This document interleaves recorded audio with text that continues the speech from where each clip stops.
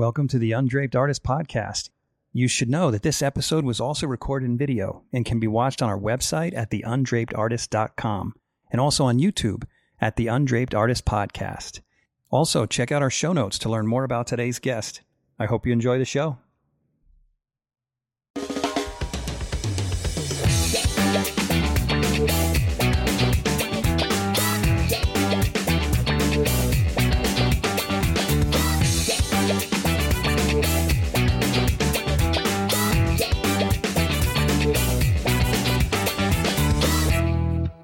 Casey Childs, welcome to the Undraped Artist Podcast. Thanks, Jeff.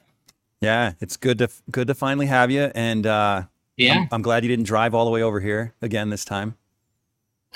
Yeah, it's good that we finally made this happen. That was my fault. How many months ago was that? I don't think so. I don't know. It was like 6 months ago or something. Yeah. So for the audience, we live 50 miles apart, and it was my fault because I didn't tell you. I wasn't clear that this was online, and you drove all the way to Salt Lake City, and then I'm like, dude, no, it's online. It was my fault. I should have listened and watched some of the podcasts, but I didn't want to be like influenced by what somebody else says. I wanted to be authentic, and I was like, oh yeah, I'm going to go up there. I thought Jeff had this whole setup that was awesome, and he's like, no, I'm not set up here to do any of that. No, I thought we were in the studio, so. No, well, I'm glad you're finally here, man. And I still need to come see your studio, but I was looking behind you and just admiring that. Oh, wait, it's this one here. Admiring all the stuff you got going on back there. Like you got the costumes. I got a bunch of projects over here, and then costumes and things for those projects. And this is my studio here. Your studio is gorgeous. In front of me, and my easel's right here. So I saw a video on your Instagram too. Let me see if I can find that real quick. But maybe I'll just run. You did like a quick tour. Oh yeah, like a tour. For Portrait Society in one of their events, they had me do a studio tour where I just walk through and talk about studio and what I did. And this is a fairly recent move here. Is this it? Yeah, that's it. That's it. Walking through and through the front door. Yeah, man, this is so nice. I want to build a studio so bad. Well, you've had plans to build a studio, right? Yeah, like to add on to your current space. It's not like you don't have an amazing space up there. No, I love my space, but there's something about building from the ground up like you did. It's like it's all your own, and you got it. Yeah. You got it just perfect. I mean, I'm assuming you're really happy with it. It looks incredible. Yeah. Man, look at that. So that last scene you had, it looked like you had tube lights between the windows. Right. And they're on right now because it's pretty low light today.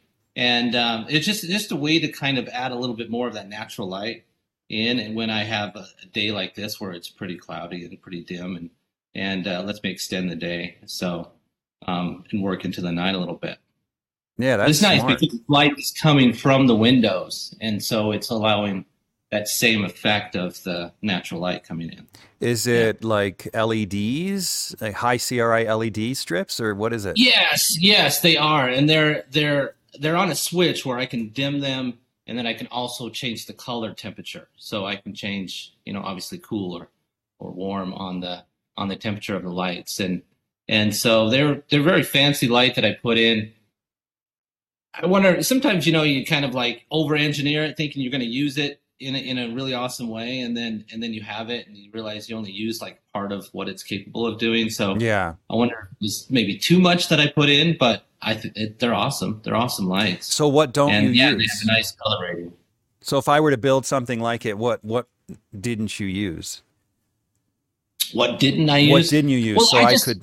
The color temperature I use, and this is the type of light that I put in is fine light. It's FINELITE, and it's made for like classrooms and businesses to help your like students and stuff with their learning as far as like light relating to like how your mood or your kind of like a cooler light will calm you down during the day, or I think it's the opposite.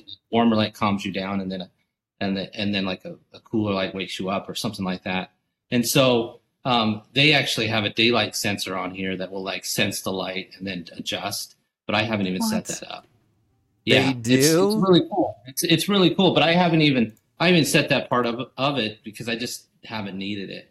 And it even has like an app where you can adjust it on your phone and stuff, and I've never used that too. So Huh. yeah, But it but was those are north windows, right? So isn't the temperature those pretty are north. consistent anyway? Yeah, it's pretty consistent, but especially this time of year when it's 4 o'clock and it's dark, it's nice to have the lights and still have a similar light that's coming onto my canvas when I'm painting. Right. No, I Yeah. mean the color temperature.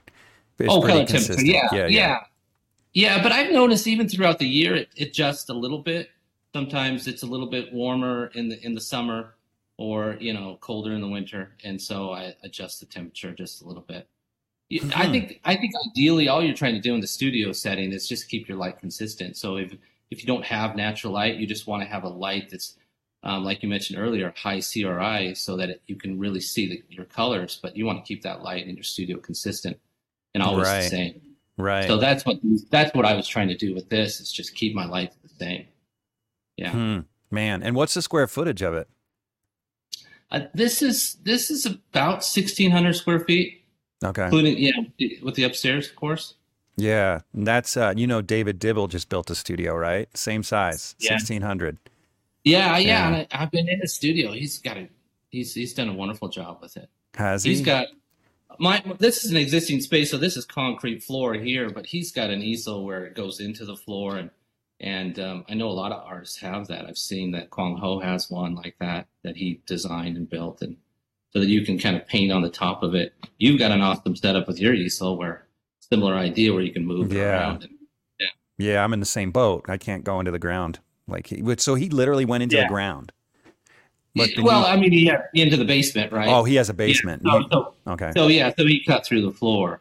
Yeah, where I might have done something like that, but this was this was already here, and I just got it done. So the footprint was here, right? And so we gutted it down to the four walls, and then used what I had from there. Yeah. And I think Josh Clare did something like that too, where he has one that goes into the basement. Yeah, yeah, he does. Yeah. Yeah, And so these are all Utah artists for listeners. And right, we're all right, keeping right. tabs on each other's studios. It's like Yeah, we're some people compete over their shoes. We compete over studios. right. That's right. We do. We do. We're always bragging about our studios. Yeah, we love our studios. So it's I was thinking before we got on, I've known you for what, like, I don't know, has it been 20 years, 10 years, 15? What has it been? It's probably been it's probably been 15 years. Yeah. Yeah. And I've never actually sat down and actually gotten your story. I know bits and pieces. So Yeah. I'm excited Yeah. to kind of, get your whole background. So let's start with that. Tell me where you came from and how you Okay. decided to get into art. Well, I grew up in a small town in Wyoming, and northern Wyoming, and I guess my story as an artist was that I guess I kind of always knew that I would get into art at some point, but I didn't really take it serious growing up. And I kind of my first experience with art, my mom likes to brag that that when I don't know, I was probably 2 or 3, I won a coloring contest for Awesome. coloring a green Santa Claus, and I think that kind of in my mind as a young kid saying told me that I was an artist, Mm-hmm. And in reality, it was my mom said that I painted a green or I colored in a green Santa Claus because my brothers were using all the red. So yeah, but then I was just thinking about that, and I was like, well, I was in a small town. I won this coloring contest, but how many kids? I mean, there's maybe 1,000 people in the town I grew up in, Yeah. maybe a little more. But how many kids were actually in this coloring contest? I probably won just because I was the only one that entered. But still, it's what kind of motivated me growing up. But I think mainly my two older brothers were into art in high school, and just with siblings, I looked up to my older brother, so I was always trying to like be like them and do what they did, and so they're now software engineers, so they're not even Oh, no kidding. at all. But growing up, I remember seeing, especially my older brother, like he was really good, and I was like, oh, I want to be like that. I want to be as good as him. And I see that in my kids now. My youngest is just, I have three boys. My youngest just like everything that my middle child does. My youngest is wants to do or is trying to be like. And so that was my motivation. But I didn't do any painting. I drew quite a bit growing up, but I didn't do any painting until I got to college. I think I did one painting in high school, and that was it. And then I got to college. I served a mission for the Church of Jesus Christ of Latter-day Saints, and after I got home, I was thinking of leaving, coming to Utah, but I thought for whatever reason I should stay close nearby. And there was a community college there about 20 minutes away from where I grew up. I never, growing up there, I kind of wanted to get out, and I didn't want to be in that small rural area. So I never really thought that I was going to go to that school. Mm-hmm. And for whatever reason, I decided I'm just going to stick around. I'm going to go there. I'm going to study there. And so I took art classes there, and I met my professor, John Gerizzo, and he's the one that really inspired me to be a painter. Like he it wasn't really fundamentals that I learned from him. It was more of like just the excitement and the love of art. I mean, he loved everything about the Renaissance, and I knew a little bit about some of the history of art. Not really, because I just didn't really take it that serious when I was in school. High school art was, maybe most people have a lot of experience, the same experience as me, was you just grabbed something from the National Geographic and you took it in the back room and you put it on the projector and you traced it and then you colored it in. I didn't really have any type of training. But when I got to college, that's when I really my eyes were open to art. And at the time, this was in the mid 90s. I didn't really think that being a studio painter was a real viable career. Did you even know what it was? I didn't know. I didn't know what it was. I thought I would go into commercial art. I thought at the time, commercial art, because computers and doing anything on that was still kind of in the beginning stage. And so I thought I would do something along those lines. And so I remember even taking some graphic design classes, and that was my plan, to do graphic design. But then I met this teacher, and actually this painting over here, or am I looking at the wrong? Right, I'm like backwards on this. I know, everything's backwards. Right here we go. Okay. This painting right here is the portrait of my mentor that I'm talking about, John Gerizzo. He when I took his classes, it was just like he just kind of embodied the whole idea of the art spirit. That book by Robert Henry, like that was his manual for the course, was read this, and he kind of lives that spirit. And so it really excited me to be a painter, but I didn't really know how that would really work out for me becoming a painter. I wanted to, but in the back of my mind, I kind of thought I would go into graphic design. So did he introduce you to the actual career of painter, or it just got you excited about art in general? Just art in general. I mean, okay. in college classes, it wasn't anything like, okay, here's how you become the practical aspect of becoming a painter. It was all just like, we love art, and this is the first experience I had with like figure drawing and like life drawing and anything like that. And it was awesome. And so that was really fun, just to try to become good at what I'm doing, to become a good draftsman. And it really wasn't anything about the business side or how I'm going to make a career as an artist. It was really just, the love of painting and the love of drawing. And dude, I got to cut you off before you take it any further, because this is cracking me up. Our stories are so unbelievably similar. I didn't grow up in our stories. I didn't grow up in a small town. Yeah. But other than that, I grew up in New York, as you know, but I won a drawing contest and won Barnum and Bailey circus tickets for my family when I was 8. And then I never When you're really took art, okay. and it totally boosted my confidence, but I never took art again until college and never painted until college, and had a similar experience where I had a teacher that got me excited about art, but I still didn't know what painting was or what a career in painting was. So I went into illustration.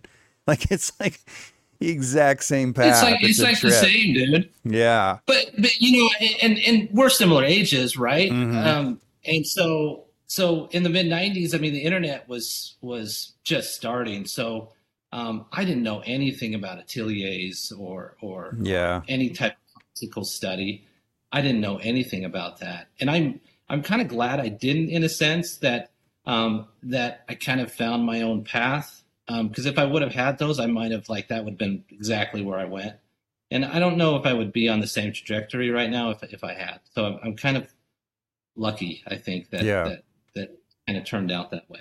That makes sense? Yeah, totally. Did your parents support your going into art? Absolutely. Really? Absolutely. Yeah, they're very supportive of it. But I look back and I don't know why they were really Yeah, supportive of yeah, it. I It's kind know. of Especially you're from a like, small it's, town. You would yeah, think they'd coming be from a really small blue town, I think collar. maybe they expected. I don't know. I don't know why, but my mom and my dad were always very excited about and very proud. My dad today is still always very proud about what I'm doing and excited to tell the neighbors or whoever will talk to him, you know, about what I'm doing. So Well, um, now you're successful, but in the yeah, beginning, was he that way right from the beginning or I think so. I think really? so. And no, they were never against it. They were never against it. Yeah. Oh, there's where Um, our lives are different. My parents um, pushed me. They were freaked out that I was going into art. really. Oh yeah. Freaked out. No, my parents seem to always just give us kids a lot of freedom when it Hmm. came to what we were doing, and not a lot of like, you know, you just go kind of find your own way, do whatever, you know, kind of Yeah. thing.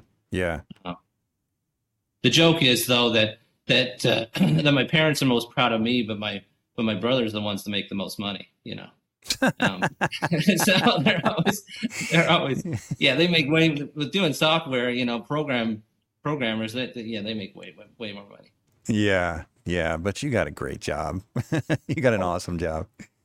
Oh yeah, I mean, I did the office job for um, oh man, 10 years, 10, 11 years, and I am so blessed and fortunate that I don't have to do that anymore. Oh, so this is something I didn't know about you. Okay, so when Yeah. I first discovered you, it was at the Springville Museum, and I think you had a painting of Doubting Thomas. Does that Oh ring a yeah. bell? It was, and I looked at it, and I had recently done a painting of Doubting Thomas, and I was looking at your painting and thinking, man, this guy's good. And Was it Doubting Thomas or was it like a tar and feather scene or something like that? I had that in Springville a long time it ago. wasn't Doubting Thomas. It might have been a tar and feather scene. I just remember, I thought it was Because Doubting Thomas. Have you you had not done just that done. painting? No, I haven't done a Doubting Thomas It painting. must have been the I did tar and some feather. paintings kind of based on Caravaggio, like, you know, because my professor or my first teacher was you know, loves Caravaggio, and so I did some kind of Oh, Caravaggio so painting. could it have been the tar and feather was based on Caravaggio? Yeah, based Oh, on kind of that's with why I'm mixing dark it up. background, lots of like, you know, lots and light and dark shapes. But I remember you had done a tar and feather scene fairly right at the same time, No, which was see, way we're back. getting mixed up. I did the Doubting Thomas. I never did a tar and feather scene. Well, you did one where like Joseph is talking to the mob, right? Yeah, yeah, I did that. Yeah. Yeah, And I they think have that that. was it was similar. Yeah. Anyway, I saw that painting, and I was really curious about who you were at the time, and I'd heard that Oh you were wow. studying with Bill Whitaker. Oh And wow. so that was Yeah. my first exposure to you. But I don't want to jump ahead though. So Oh, okay. you were studying in your hometown at this college. Right. So what happens next? Well, it's a 2-year college, so I thought the next step was let's go to BYU and study there. So I wasn't smart enough to get in on my grades, but yeah, I was kind of my application. I was like one of those where if somebody drops out, we'll let you in. I don't know what it's called, but Mm-hmm. that was kind of my how my application went to BYU, but then I applied for a scholarship in the art department at BYU, and I got a scholarship, which automatically got me into the school. Wow. And so, so I came down here to Provo, and yeah, came here to finish my degree, and I went into the studio program thinking at that point, like, oh no, man, I just really want to be a studio painter. Yeah. And I want, but I love traditional painting because that's realism. That's where I want to be. And so I went in the studio thinking that illustration wasn't going to be for me. And I was wrong. I was wrong because they didn't want anything to do with realism. And I was doing these paintings where, again, I was telling you about, like, and they were large paintings, like 3 by 4 feet paintings of Caravaggio, where I was like modernizing Caravaggio paintings of, instead of like Peter writing in a book, it was like typing on a computer or things like that with like the angels in the background. And I was proud of these paintings, and they just tore them apart. They didn't, because for whatever reason, they just weren't, they were too realistic. And so I did have a few professors that were really great there. Like Bruce Smith was awesome. But I didn't really feel like I didn't get that same excitement for art that I did from my, when I first started studying in college. And so I got discouraged, and I just got my degree and got out of there. I didn't go into the Oh, bachelor. you never did do illustration? No, I didn't. I took some illustration classes, but then I just didn't, I don't know, for whatever reason. I was You already got a degree from the studio department? I had no idea. Studio department, yeah. And wow. I didn't apply for the BFA. I just got my degree. And then at the same time, around that same time when I graduated, I got married. And so I needed money and needed a job. And so I took a job as a graphic designer at a software company. And I did that for 10 years. Yeah. I didn't know that. Yeah. You must have been painting too at the same time. Yeah, but it wasn't very much. It was just a little bit here and there. But really, you were a huge inspiration for me, by the way. Oh, that's nice of you. When I was doing that software job, it was probably maybe like 2005-ish, I think, was the first time I saw your work. And I came across it on a website and saw that you were like doing it. You were like making it as a painter. And I was like, oh, well, Jeff can do this. Maybe I can do this. You know what I mean? And it was really inspiring to me to see like your paintings and how you were taking, and kind of modernizing this idea of realism with the way you treated the shadows and the colored glasses and that kind of time on those type of paintings. It was really inspiring to me, and so that kind of like got me excited. I don't know why that was. Maybe it's just because, we were the same age. Yeah. And you were doing it. And I was like, oh, that's kind of cool. And that kind of inspired me to go after it and start painting again. So I think I had stopped painting altogether for like 3 or 4 years. Like I had no idea. Holy cow. But then I took a workshop from Bill Whitaker, and that was huge because that was the first time I was really like. I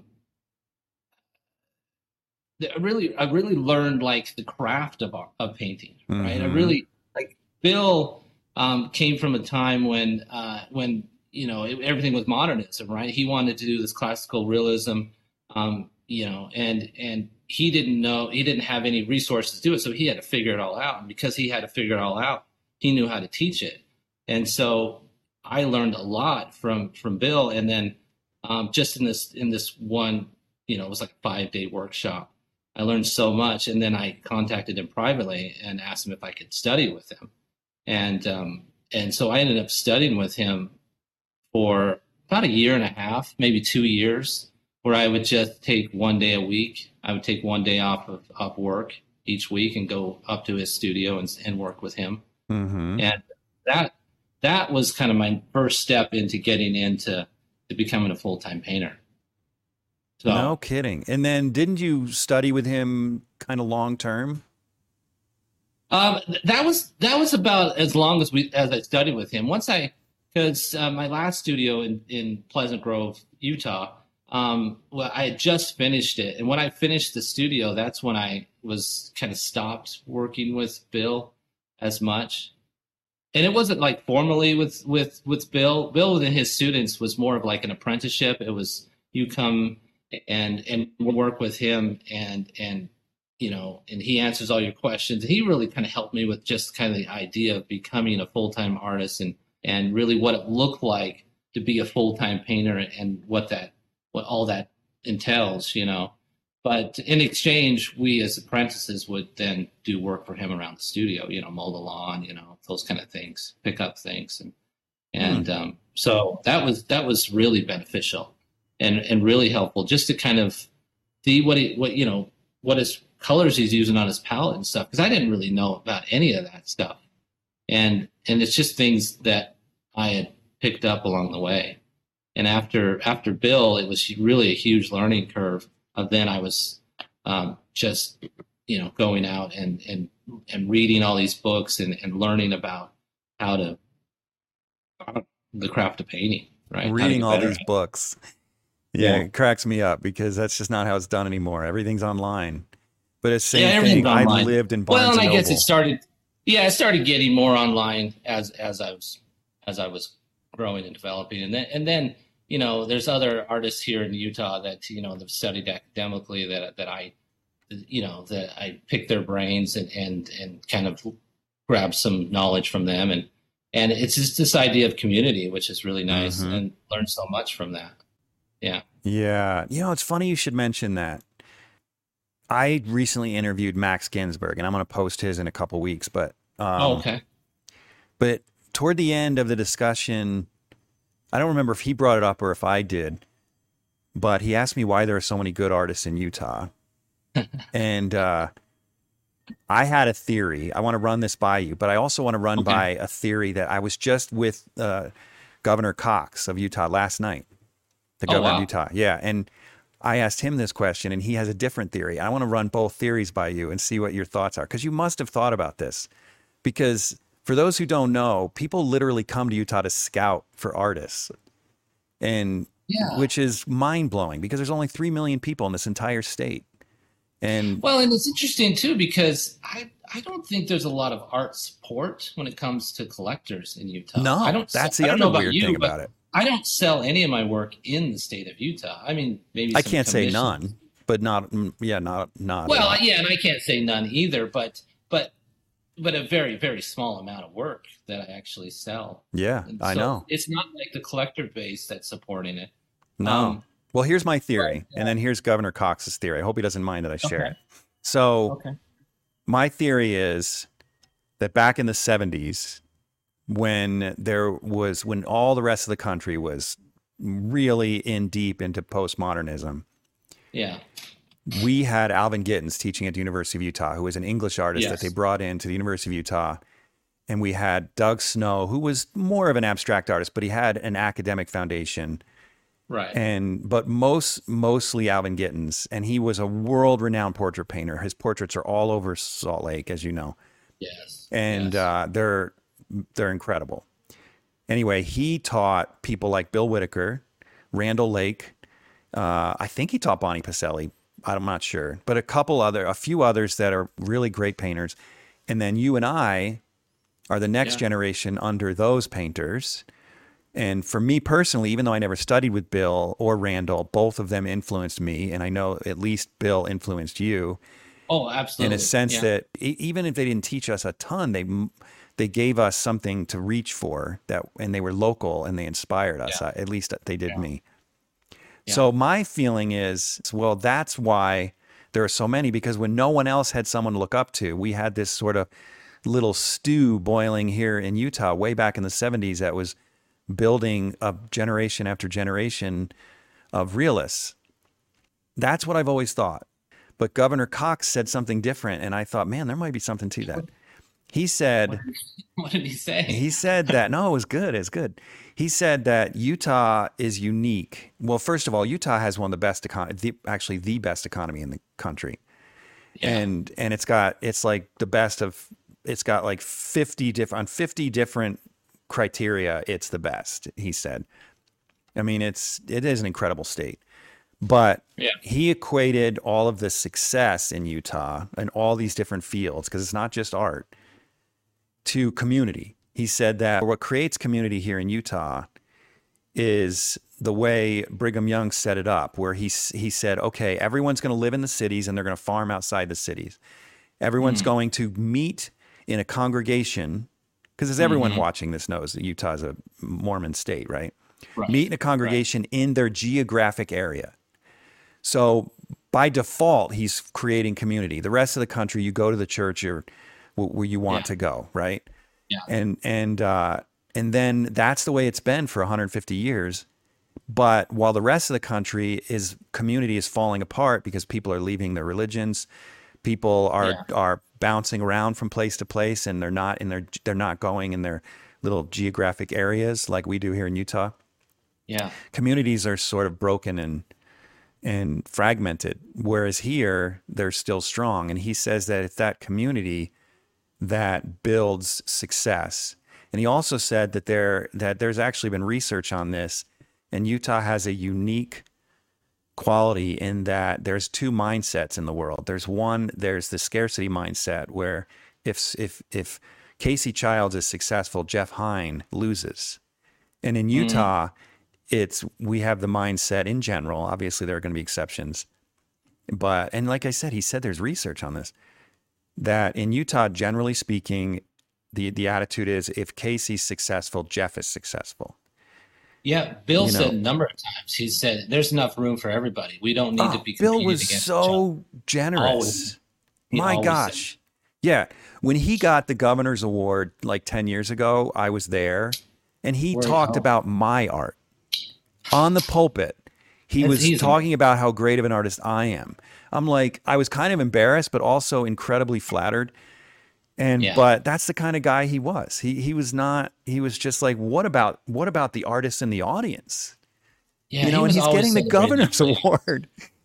Yeah. So I'm curious of what you think of those two theories. Well, I think you're absolutely right. But I remember you saying a few years back that, and I remember you saying this to Bill because I was there, was that in over in Italy, the Renaissance started in Florence because of this one, the Medici's, and I really think, like, along the same lines that you said, is that Bill having this lineage and this inspiration from Alvin Gittins, then kind of carried that torch of just bringing in all these artists and really teaching this idea of representational painting and having it grow here in this area. And so he's kind of that idea of the Renaissance of realism here in this area. Was kind of in a way like the way you're talking about. It centers around Bill. Yeah. What do you think about that community idea? Because that was new to me last night. I think absolutely. Because I feel like at any moment I can call up any of these artists around here and ask them questions. I mean, I just was on the phone the other day with David Dibble and talking to him about stuff I'm working on, because these latest paintings I'm doing, I'm incorporating a lot of landscape, which I'm normally, my wheelhouse has been interior lighting, studio, really kind of controlled lighting. And so now I'm trying to figure out the landscape to like include into these paintings, and it's a whole nother thing. And so talking with Dave and other artists in the area, and I can just, they're there for me to talk to, which I think anybody, because when I was talking to Dave, he was talking to Tim Lawson, and I'm like, oh wow, you're talking to T. Allen Lawson. That's pretty awesome. Mm-hmm. And but so many artists are really generous with their time, but I just feel like around here there's and we even get together and paint together and stuff, and it seems like there is that community. I think so, but I think it all started with Bill. I don't know how much that community was happening while Bill was still trying to figure everything out, and when he was kind of growing up as an artist, Yeah. Well, it's kind of wild, nonetheless. But I think that idea of everything kind of geographically, I think I haven't really thought about that, but I think that is a really interesting idea that is this community around here, and coming together, this idea of congregations. And I think Because you're it's right. not just art. That's the point he made. It's tech. Yeah. It's all kinds of businesses just thrive here. All kinds of entrepreneurs thrive here. So yeah, he makes a valid point. point. And it is an entrepreneur spirit that is around here.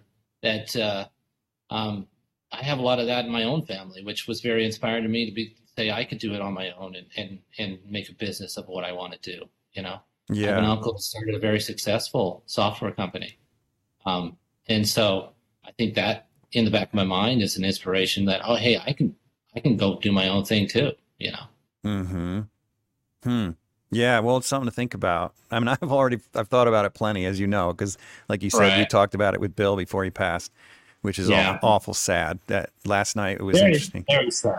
Yeah, to think about that again. But okay, so you went to BYU, you had your job, and then you started studying with Bill.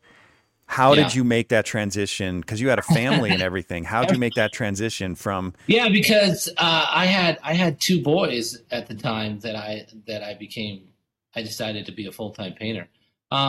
People ask me that story all the time, and it's really interesting, and it's not one I recommended anybody to do.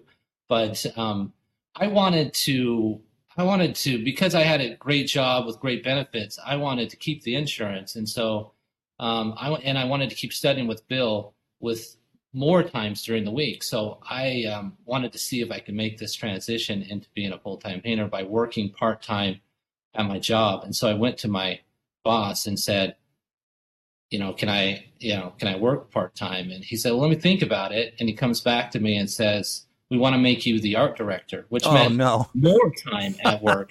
And so I really felt like I was at this crossroads of what am I going to do?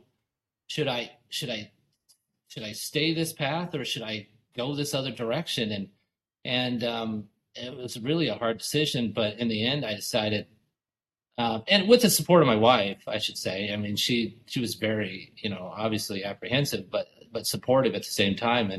And we decided to do it. Luckily we had a little bit of money that we could kind of be okay to just say, okay. And I quit my job and I went for it. Oh, so you didn't go part-time. You just quit altogether. I told him I'm done, and I went full-time. Oh man, good for you. This episode is brought to you in part by Rosemary Brushes. If you're one of my listeners who's a professional artist, you're already using Rosemary Brushes. But for the rest of you, come on, take your work a little more seriously.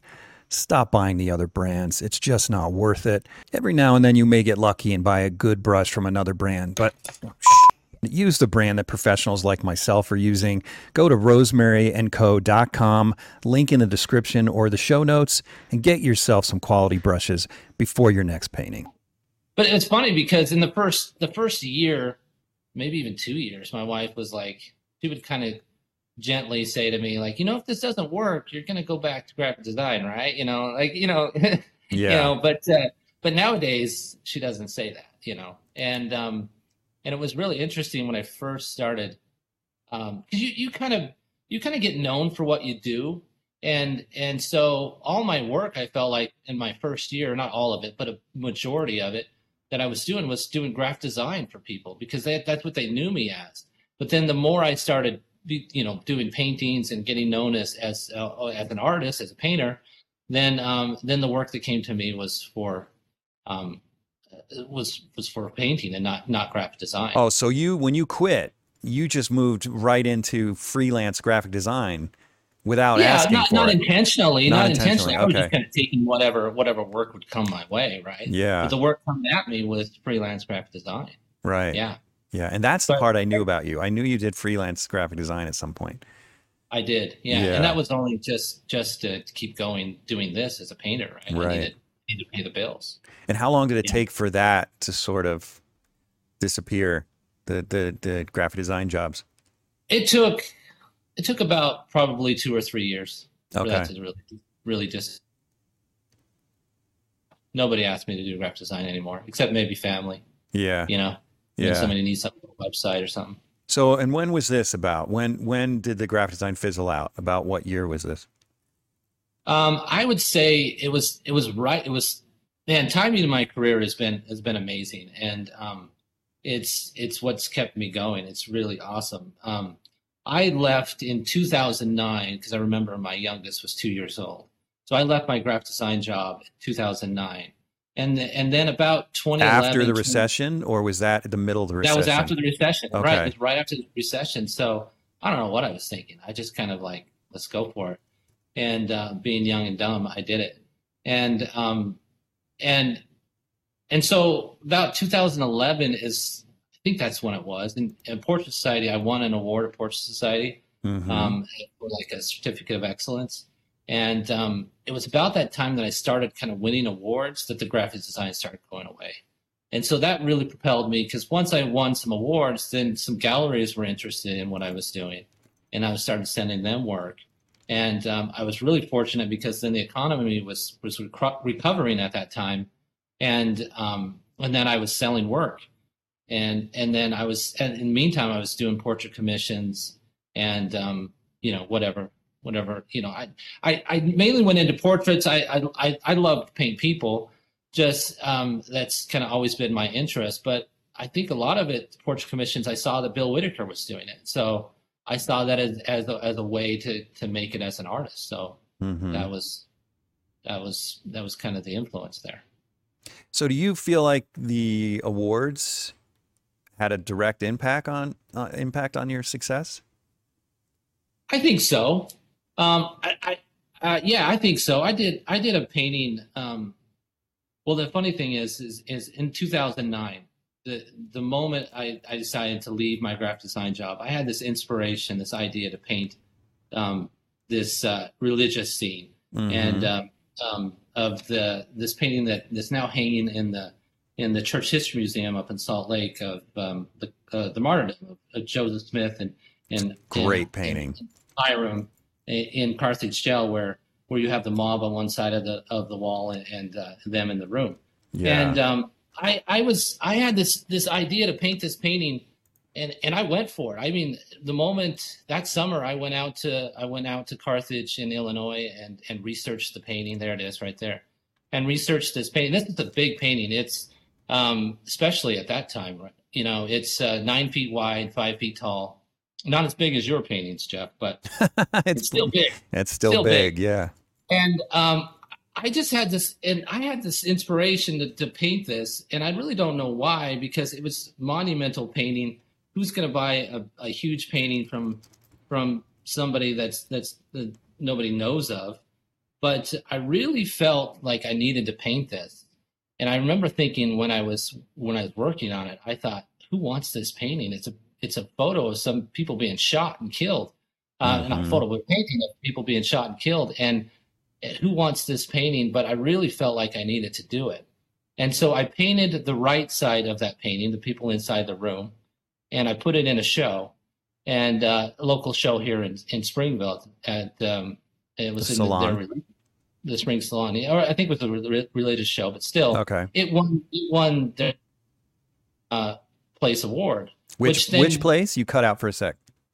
It won the first place award. It did just half of it. Did just half of it, because I had half of it finished, and it won. And then there was another show that was happening up in Salt Lake right after this, and I put it in that show, and it was the LDS art competition, and it won like People's Choice. And then the curator at the time, Rita Wright, came to me and said, "We want to purchase this painting." And I said, great, because I intended to be a diptych. I want to paint the other half. And so they commissioned me to finish the painting, which then gave me that boost of money and momentum to kind of keep going. And then once I finished this painting, I ended up a few years later, doing a portrait of Elder Jeffrey R. Holland. And they told me, they said, he looked at this painting here and said, I think there it is right there. He said, well, if he can paint that painting, he can paint me. So that gave me, it's just kind of that kind of snowballing effect that happened that just, and again, for whatever reason, I decided to paint that painting. I just felt really strongly about it. And going back to that martyrdom painting, I think it was just this idea of the strong design and going back to my graphic design, kind of spending all those years doing that. I just like the idea of these big diagonals going against each other. Yeah, that's it. And so the strong diagonals, what I was thinking, the diagonal of the men pushing against the room, and the other diagonal of the mob coming. But then it really turned into this whole. If you go back on the website and go back to that page, there's a whole section. Sorry, go to the historical religious again. And right there it says creating greater love hath no man, right at the very top. Mm-hmm. And those words right above it, go up a little Oh, higher. right here. Yeah. So scroll down. So it really turned into this whole thing where I was really like trying to make it as accurate as I possibly could and trying to really make this painting to the point where I built walls in my studio. I built I a know. set. I remember this, dude. I was thinking this where I guy's could hardcore. stage. I really wanted this feeling of like them being in that room. What did it look like if they were all crowded together? And look at you. You're a baby. What's that? Look at you, man. You're a baby. Yeah, I know, right? Yeah. Right? Yes. Nice black beard there. Yeah, right. No longer. Yeah, it's all gray now. But I think by putting all that effort into just really making it authentic has really made that painting what it is, and really propelled me into kind of where I am now, I think. Yeah, it's pretty. Yeah, that's intense. Yeah, I remember following you when you were doing this and thinking, yeah, this guy's doing it right. You're doing it. I mean, because you're right. How else would you create that feeling of weight without really just building? Yeah, and I look back at this and I like, well, could I have done this? Could I have used 3D now today? Could I have? Because my oldest son is like a computer genius, and he wants to get into like kind of like movie kind of effects and those kind of things when it comes to 3D. So he could have built me this whole set, but I don't know if I would have been able to get the same effect. 'Cause I actually had the mob, kind of the men that I dressed up in costumes and everything, run up the stairs and push on that door, and as I was shooting it, getting my reference. Yeah, there's sort of a randomness about real life, because if it's 3D, you're forced to direct every last movement, and you don't have an opportunity to let real people do what real people do, just the subtle mannerisms, just the things you don't expect. Yes, exactly. So it was that painting I felt like really gave me a boost, and then I was selling in galleries, and that was really helpful. And then I started, winning some more awards, won some more awards with Portrait Society, which then kind of, gives you a little bit of name recognition. And Then the reason I asked that is because I didn't start even applying to art contests until I was 15 years into my career. Because how did you make it then? I mean, I know you had a school pretty early on, right, where you were teaching. Yeah, no, I just taught. I've had my school, I'm going to put quotes here. I say since 2002, but it's evolved dramatically. It didn't look like this in 2002, but that's how every business is. It started out just a class in my studio twice a week. That's how it started. And then it evolved into the Hein Atelier as it is today. But I've always taught, but the teaching is always just paid for the studio. So has it been mainly like portrait, like you were just selling all your work privately then? I got really lucky, and I had again, this isn't about me, but I'll just briefly say, I had a scholarship from a really generous man named Howard Clark, who came to the University of Utah. I was a senior at the time.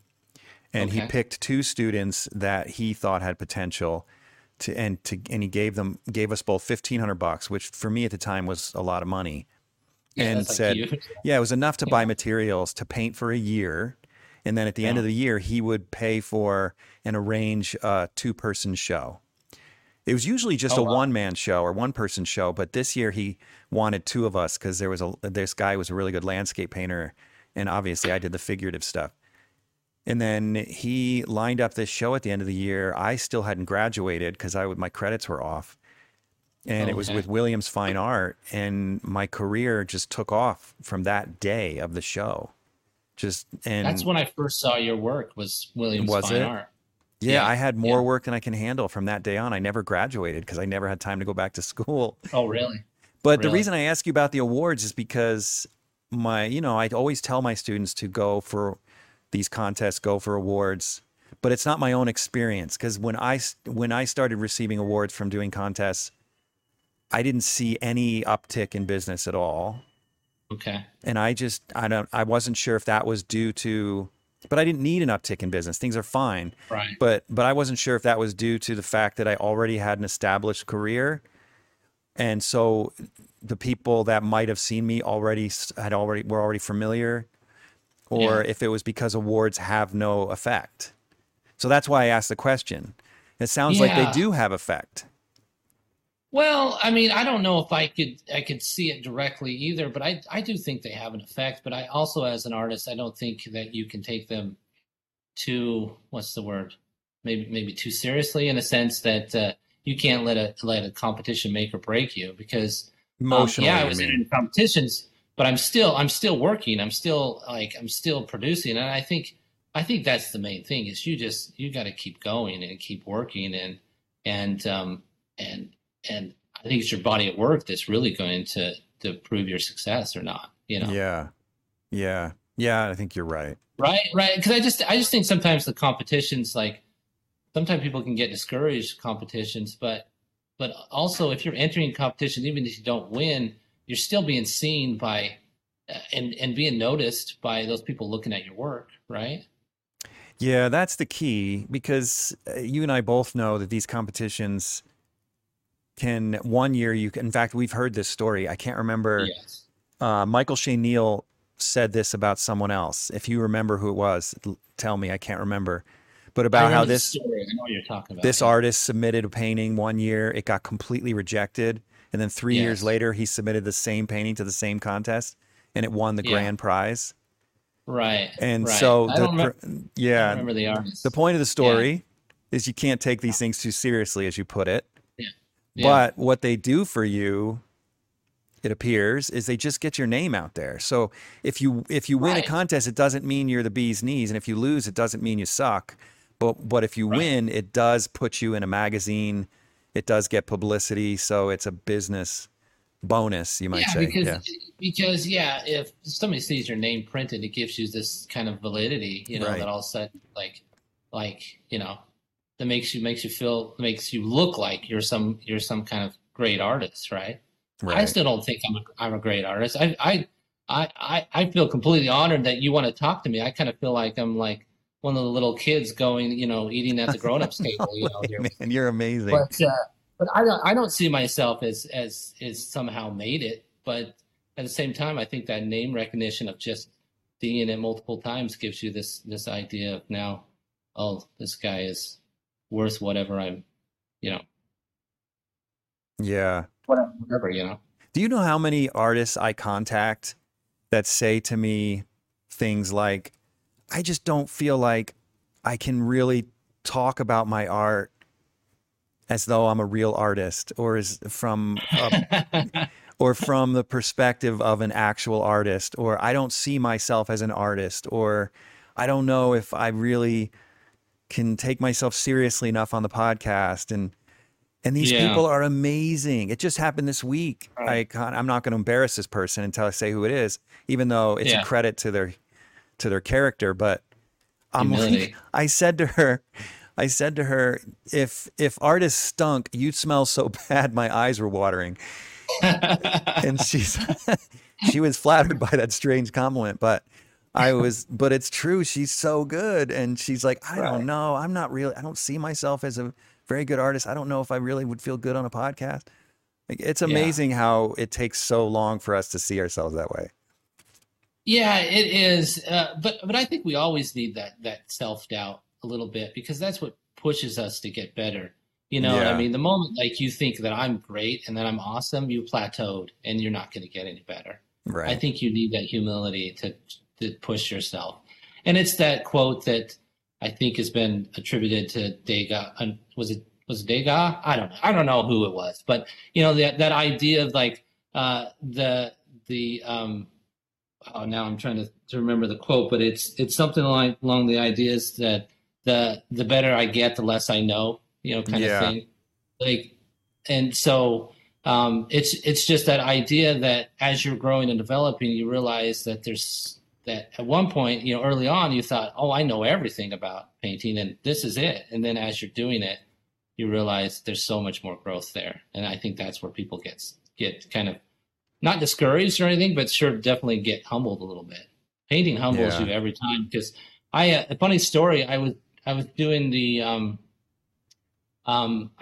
portfolio critiques at Portrait Society, and I had one artist come and talk to me, and I won't say her name because I don't know if it'll embarrass her, but she was showing me these works, and they're all just like amazing, like little portraits and still lifes. And as as the expert there, I'm supposed to say something about her work, to give her like advice, and I looked at him and I said to her, I said, "These are amazing. What do you want me to say about these? Like, because these are Really? better than I could do." And she Wow. was like, well, she's like, the only question I have is, she's like, every time I start a painting, it just feels like it's so hard to do it. Oh And my gosh. and I was like, well, that's never gonna go away. Every time I step in front of the easel, it's always hard. Like it's never a point where like, oh, this is easy. And when it does feel easy, it's usually you're probably screwing it up. Yeah. You know, my daughter is studying with me. She's 20 now. Have you met Addie? My daughter, Addie? I met her. I think, yeah, I think I've Oh, the met her Porch once or Society. You probably Yeah, met her. Yeah. yeah, Okay. Porsche. Yeah. So she's studying with me now, and she's been venting to me because she's been, even though she's studying with me, she's going to an institute class up at the University of Utah just to have a social life. So she's meeting All all right. these kids that are That's actually going smart. to the university, and they all Yeah. tease her. I mean, it's in love, I think, but there's always a little Yeah. truth to this teasing.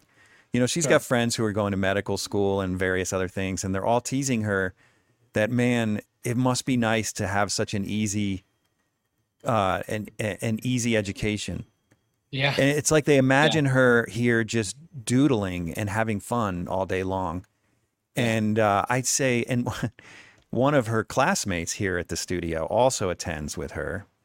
Yeah. And according to Addie, I wasn't there. She said she got all defensive and said, "Well, my teacher, me, told us a story, which is true, that he had a retired surgeon take the curriculum, and he said it was harder than medical school. So there." But it drives my daughter crazy because people just assume that if you're good at art or if you have artistic talent, it's just like playing all day long. Like it's They not think just it's the easy. artists that feel that way; it's the general public. Yeah. No, my brothers tease me all the time that I'm just in here playing all day long, and It's I'm never so actually hard. working. It's Yeah. so Yeah. hard. My siblings love to tease me about this. Yeah, and Yeah. as you know, I do lots of other things, right? And I'm assuming you do things too because you did a lot to your studio. But Yeah. it's like the leather work, the metal work, the building my Oh yeah. van, everything else was so easy compared to Yeah. painting. And I've been painting for 20 years. No, absolutely. I mean, you're like a Renaissance man. You can do way more than me, but I find myself looking for those jobs around the house to do because that just seems like there's an easy outcome. I know what that's going to look like when it's done. It's Yeah, so hard with painting. it's so It seems hard. It so. never gets easy. I don't know what it is. Yeah. And have you ever had that experience where you watch yourself? Because I know you've done a lot of demo videos where you Yeah. watch yourself painting in a demo video and it's kind of surreal because you're like, whoa, it looks easy.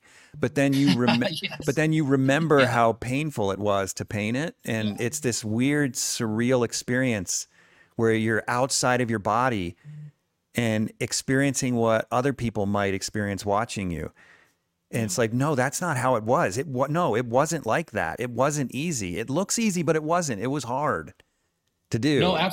absolutely. I don't know about you, but I'll look at those videos like that and think the same thing but I'll remember and it happens most of the time when I'm doing these sketches or these little portrait studies is that I don't like them the moment I finish them. But when I Hmm. step away from them for like a week and I haven't seen it, I look back at it, I was like, oh, actually, that's pretty good. But I'm always like so on myself, and so I think Hmm. that's part of it is that I want it to be better as I'm doing it. But then when I step back and look at it, I realize, like, why was I so hard on myself? Yeah. Yeah. I've had that experience too. Although there are some times where, and I'm sure you've experienced this too. I mean, I think most of us do, but there's some paintings that never look good. It could be, Right.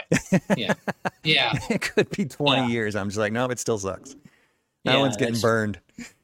That's true. That's true. But yeah. Yeah, it's crazy. Okay, so let's see. So I think we've pretty much covered your life. I mean, now you're a full-time Right. painter. You've been a full-time painter since 2006? 2009. 2009. Okay. Yeah. So Don't tell put me a on little bit about how about your 15.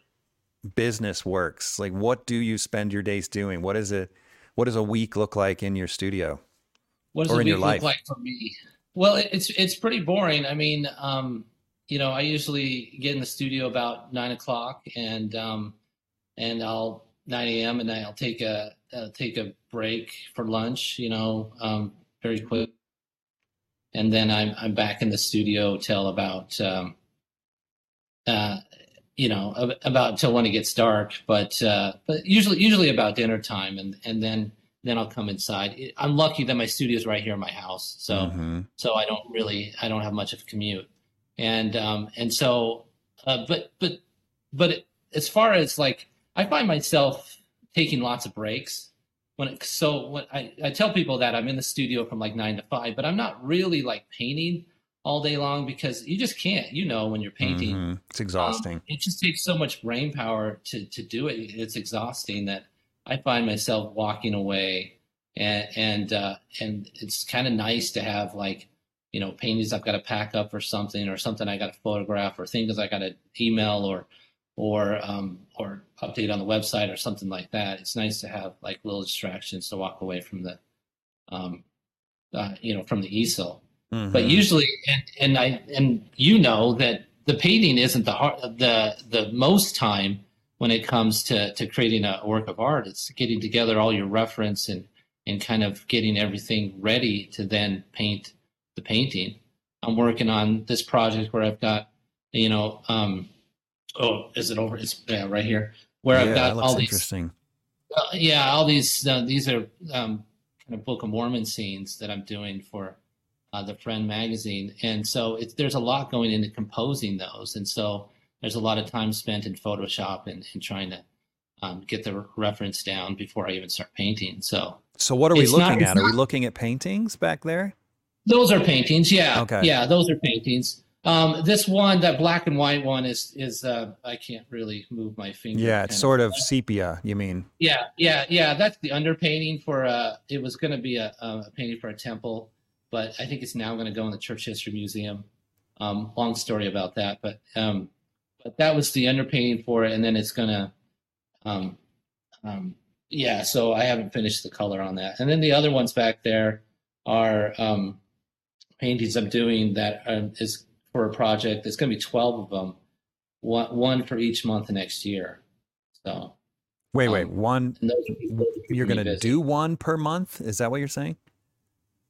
They are going to be released in the magazine each month next year. And so I've okay. finished, those are two of them. I've finished 3 others. I have another one on the easel. So I have, Wow, you got to be cracking, man. It's impossible, like timeline to try to keep as it is. Yeah. And it's a lot of work, and I'm trying to do them really well. I'm trying to make them great paintings, and it's hard when you don't have, when you have such tight deadlines. It's really difficult. So when you're doing something for a magazine, I think I know the answer to this because obviously my association to the LDS Church, but do you get to keep the rights to that painting when it goes to a magazine, and do you get to sell that painting privately? Yes, that was part of the reason why I really like the idea of this, because working with the church and some of the projects where they want to buy the copyright, kind of hold on to the use of it. This one is not that way. As the artist, I get the full rights, and I can sell the original. They're just buying image use. So you get paid twice or infinitely. I get paid twice. Yeah. Yeah. So so I'm selling these originals as well, which is great. And I like the idea of then I can print these. And um, so I think it just works out really well. And plus, there's some great, LDS artists that, Minerva Tiger, Arnold Freeberg, they kind of done these kind of similar kind of scenes. And, not that I wanted to like think that I compare to them, but I like that challenge of like maybe, doing something along the same kind of size and scope. I just feel like we're at this point right now in this resurgence of realism that's happening, is that there's just a lot of like studies, and I want to do more significant work, and this feels like an opportunity to do that, right? Where you're just telling this narrative. I think back in the 19th century, that was the epitome, right, of art, was the multi-figure narrative. And I'm really finding what my limitations are as an artist by taking on this project. And it's humbling, because I thought I was better than what I was. And now that I'm working on these things, I realize I have a long ways to go. Yeah. But it's helping me be better, Yeah. So I constantly feel that way. Multi-figure kicks my butt every time. And I look it's so hard. I look at the 19th century so painters and think, how were they so good? Yeah, well, I think we have to think about it in time, because a lot of those paintings, they took years to do. Yeah. But I'm looking now at the Golden Age illustrators and thinking they did some amazing multi-figure work in very short periods of time. And so I'm really studying like their processes and how they did it. Because I just, we know as an artist, what we produce and what we sell is where our living is. So the faster we can do that, the better the income. Right. So what have you discovered? What kinds of things have helped you to speed up? Well, taking the time, because I found trying to skip steps actually costs more time. And so really starting in the beginning, and like Rockwell's process was, he would start, of course, with his photo shoot and his idea, but then he would go straight to a full charcoal. Well, he'd do the color study, I think either before or after, but he would do a full charcoal sketch, and he'd really lay everything out in charcoal sketch. And then he'd do a full underpainting after the color study, and then he'd do his final painting. But he could knock these things out in, 4 or 5 days, which had more than one figure in it. But I found him in working, I think, oh, well, I don't need to do that. I don't need the color study. And then I find myself just stumbling and slowing down because I haven't solved it. So what I found is trying to solve everything digitally first. When I say digitally, like in Photoshop. Really, so your color study is digital? Both. I'll get on the computer and really work on it digitally. But I've found, and that's part of my conversations with Dave Dibble, he was saying the same thing, is that something that will work on the computer doesn't necessarily work in pigment. And so you have to work it out in the color study in paint as well. Is that right? So, okay. So I've been really focusing on the color studies, making sure that those are good. And then I go to the painting. And I think that's really helped my process of speeding things up. But I'm still in this stage of trying to figure it out. Man, that's a good tip. I'm using photography now, right? Yeah. Okay, yeah. So I didn't know that it doesn't necessarily work in pigment if it works in Photoshop. On the computer. Yeah, I gotta call David and ask him about that. Sources, right? You've got the analog and whatever. You've got the where the screen is the white is backlit. Coming from the screen, where the pigment, the white is coming onto the pigment, so it's different, right? And so it's a lot of times what works, especially that you can get a wider range of value on the screen than you can in pigment. It's a lot more compressed, and so sometimes you got to work that out in pigment to get that same effect that you're looking for from the And you really can see a difference when you do one in pigment versus doing one just digitally. Oh yeah. There's a difference because sometimes, especially what I've noticed is landscape stuff, right? Because you can get that that landscape effect in digital, but you can't quite get the same. Is even when you're going out and painting from the landscape, there's this wide range of value that you've got to compress into pigment, and you've got to figure out how to do that. And I think I know what was happening with my crucifixion painting then, because maybe not, but the landscape on the crucifixion, you saw it. It was this gray, cloudy thing. Right. And it looked really good in the reference for the sky. Yeah. But I ended up not being able to copy the reference. I had to change a lot of stuff because it wasn't working in the painting. And I just thought, and it still might be the case, I thought it was a scale issue, but it might have been a pigment issue. I think it's a pigment issue. I think it's the fact that you just can't capture some of those effects. You can get a feeling of it, but you have to do it in a way that works in the pigment. Yeah, you can get a similar feeling. Man, learn something every day. That's crazy. Yeah. Awesome. All right, so let's start looking at your work. Okay. I mean, we've obviously got a taste of it. Yeah. But yeah, what it looks like now, you're mostly focused on multi-figure. Is that right? Yeah, that's kind of been the latest chapter in my work. Now I'm just going to go through a couple of these multi-figures. The historical ones. Yeah, that are really impressive. So this one was a painting that I did for the church, and it's on location. The story is in France, and it's John Taylor, one of the early leaders of the Mormon Church, with missionaries going to France, and this is where he was dedicating France for the gospel, and so they went to the beach in Boulogne-sur-Mer, which is in the northern part of France, and which is kind of funny because what's that famous beach that all the artists painted? I have no idea. It's just south of that where they have those rock structures that are just really gorgeous. I have no clue. I don't even know if I've even heard of it. Anyways, that was like a beautiful beach. This is like probably the most ugly beach in the entire area there, but this is where it happened. So I was actually had the opportunity to go there and take photographs on that beach, and then I staged my models here in Utah. But that's got me an idea of the landscape of what it looked like.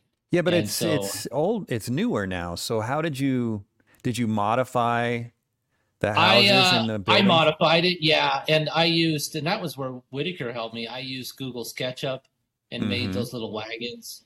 But they historically, which is interesting, this was a tourist beach, and so they would use these what they called bath wagons, and they would take them, they roll them out into the ocean, and they would change out of their normal clothes into their swimsuits, and out the back they would go swim in the ocean, and then they would go back into the wagon and change into the regular clothes and go back out on the beach. These were like changing wagons that they had. And so I built those in Google SketchUp in 3D to kind of get the idea, the perspective and stuff. And then that's how I put that. Can you light them in Google SketchUp or just the perspective? Yeah. So I didn't know that. I was able to put a light source on them. I didn't know that. But this was painted back in 2018, 2019. Now I would probably just have my son use the 3D program and help me the whole landscape. Yeah.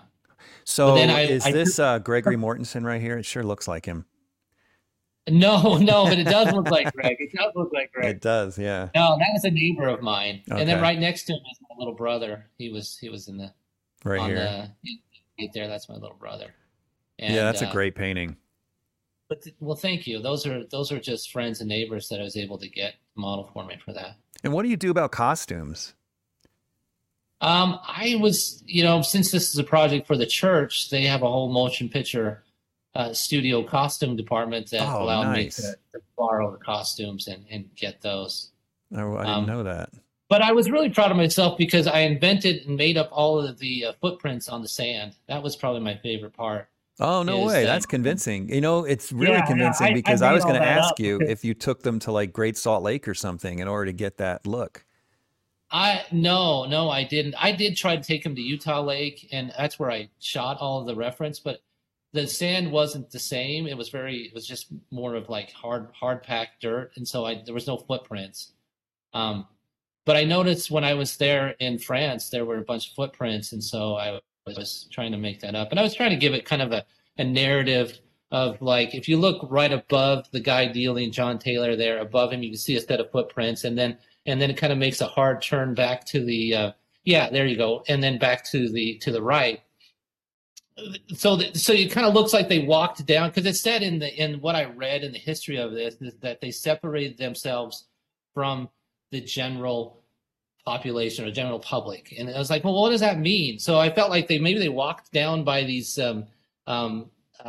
those bath wagons and then walked up the line of the beach until they came to this point and then stopped and gave this prayer right here. That's a nice touch. That's a nice touch. Throw in a little bit of narrative. Just imagining him positioning himself right here. It's sort of insignificant, but it adds to it. Yeah. Yeah. And then as far as the lighting goes, this is where I was, again, using Dave Dibble to help me. He's such a great landscape painter. He really helped me kind of figure out the coloring of the light and those kind of things. And what did you learn from him? Can you give us some? Well, you know what? I tips? shot a lot of this in kind of more of an overcast light, and so he was helping me kind of figure out what the shadows would be doing, and then kind of the coloring. I mean, you notice the sky where it's kind of warmer at the bottom, and then it of course goes a little greener, blue towards the top. Those kind of things where you're kind of learning what the landscape does. I mean, it's obvious when you look at it, but you kind of have to own that information a little bit, to kind of understand what's happening so that you can put it into the painting. So you completely changed it from overcast to direct? Yes, in some ways. Yes. Yeah. Oh my gosh, I did. that seems really because complex. It didn't have maybe some of that light on their faces was similar to that, but I didn't have those like strong cast of shadows that are kind of going out and to the right. I didn't have that. But did you at least have the directional light? I mean, was the light dark pattern the same? Yeah. Okay, but it was just dimmer, so it didn't cast long shadows. Yeah. I guess what I'm saying is that when I was in France, it was all overcast. So I made up the background. Oh, gotcha. I'm looking at the figures. Yeah. Okay. Yeah, sorry. No, figures was pretty correct to what my reference. Okay. I didn't have to make that up. It was the background that had to be invented. It looks good. I never would have guessed. Well, thanks. Yeah, nice painting. All right, and then I wanted to ask you about this one. This still available? Oh, yeah. So this was a study. This was interesting. I told you that whole story about that Carthage painting. Is that they wanted me to finish the second half. So I came back to him with the study and said, "Hey, this is what I want the second half to look like." They said no, and they said no, we don't like it. And I was kind of a bit offended, being a young artist, probably a little bit of an ego. It's just like, what do you know? I know how to paint, and or I know what I'm doing. But I realized that this guy. Is too distracting. I really loved his pose and kind of how he's holding the gun and everything, but you couldn't look past him. And so when you look at the final painting, you notice what I did with the figure in the foreground is you don't even see his face. And what I like about it is the fact that he's covering his ear, because if you've ever heard a black powder rifle go off, it's so loud. Or any gun for that matter. And so you look past him because he's ducking. He's down, and you don't see his face, and it was a good change. So it was one of those. I hate it when they're right. Yeah, they were right. I hate it. Oh man! But it made the painting better. So this is the sketch of the right version. In our discussion, they're like, "Well, show us one with where we take out the guy." And I think, do I have that in there or not? Is that another one where he's not even there? Oh yeah, go to the one on the top right. Yeah. Oh no, that doesn't work. So he's not even there. They are like, let's see one where he's not there. I was like, well, that's too open. It doesn't look crowded enough. It doesn't look like, because if you've been in that gel, it's a tight, narrow. Yeah. Why would they be hanging out here and leave all this space? Yeah, and so it just, I think that's glare from the glass on that, but some of those lines, but then you see how I changed it, and that's when we went with it. So I did a few charcoal drawings after I did that first color study to then kind of land on this. Yeah, this is better. I hate to admit it. Dang it. It's better. Yeah, it tells the narrative. I put a bayonet on the end of that one gun there because, again, the witness, I was basing it off of the two witness stories that they have, the two survivors of it. And so I talked about bayonets. I tried to get all of there's so much to talk about in this painting because there's so many things and so much to that narrative that was really, really fun to put in. And it's incredible that it was your first big sale and it's in a museum. I mean, that's a big deal. I see this painting fairly regularly because of that. Yes, it was the first thing I did. And then when I finished it, it was because Rita had then left to be the director of Springville Museum. There was Laura was the new curator, and she came and we discussed it when it was done. And she's like, this is like your what's that French word where it's the pinnacle of your work? This is your opus or something, or this is your thing. And I was like, well, I hope not. I hope this isn't the thing that I peaked, and now I'm on my way down. I hope that's not it. No, but, definitely not. But it is quite impressive. Well, thank you. It is definitely something that really is, and it really started with something that I just wanted to do. So I had a young artist. And hopefully it was good advice that just asked me the other day. She's like, what should I do? Like, I'm fresh out of school and what should I do to get really kind of known? And I said to her, find something that you really feel strongly about and paint it big and make it be like something really like epic and whatever that is. And even if you fail at it, you'll learn so much from it. And luckily, I didn't fail at this one, but I did learn a ton from it, and it's helped me throughout my, just kind of help keep my career going. Yeah, that's amazing. All right, and then this is a recent one. Would you give that advice to one of your students? Say, paint something like just epic and big. I wouldn't have until today, but when you were saying it, I thought that's really good advice. Okay. But I think that's wondered great. After I said that to her, I was wondering, like, was that smart of me to say that? I don't know. I hadn't thought about it. I think it's good advice. Because I think if you're just throwing out a bunch of little studies and little portrait studies and things like that, I don't think that really gets you known and seen. And it doesn't help you grow as an artist. There is don't you feel like, though, you've kind of touched on this. You said you don't want your career to be just a bunch of little studies. But there are a lot of careers that are a bunch of little studies, and there's nothing wrong with that. You're right. But and I'm not poo-pooing on that or saying no, I know that's you're terrible. not. But my point is, there's more than one way to do it. Yeah. But I'm with you. I as you know, I love the idea of doing grand paintings too. Yes. So I think that's great advice. And for nothing. Right. If for nothing else, what you learned from it, because like you said before, multi-figure painting, or maybe you didn't say this, maybe I was just thinking this, but there's nothing harder than multi-figure painting. To me, painting a portrait is like setting a broken arm, and multi-figure painting is like brain surgery. I mean, it's like. It really is. But there is, I mean, I'm always trying to get like the feeling and that kind of like spontaneity and kind of looseness in my finished work, which I don't think I've got there yet, but because I love that. So there's something about the quality of a sketch that's really nice. No, so it is, but it's so complex, multi-figure paintings. So and this one here that we're looking at is very complex too, and I learned a lot about that in trying to.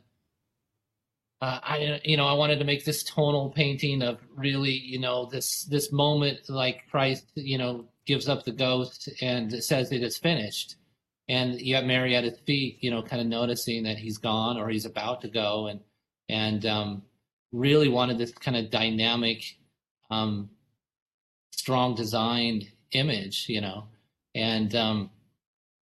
and I learned a lot from this, and there are a lot of things that now that I know a little bit more about the landscape, I would probably do different, but it's all a learning process, right? Yeah. We're all growing. You know what I love about this painting is the lighting right here. How you focused your attention here by doing that really beautiful rim lighting. I mean, you have rim lighting here too, but Yeah. it's much more dramatic here.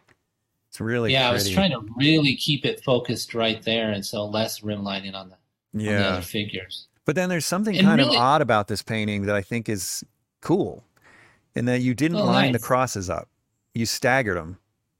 Yes, and I like the idea that we're not looking down the row. I mean, we are looking down the row, but we're not looking at them all straight in the line and like we normally see them. Yeah. I like that we're seeing them from the side, you know? Mm-hmm. And I like the fact that you know, this is when it's all over. So I saw this painting in Paris.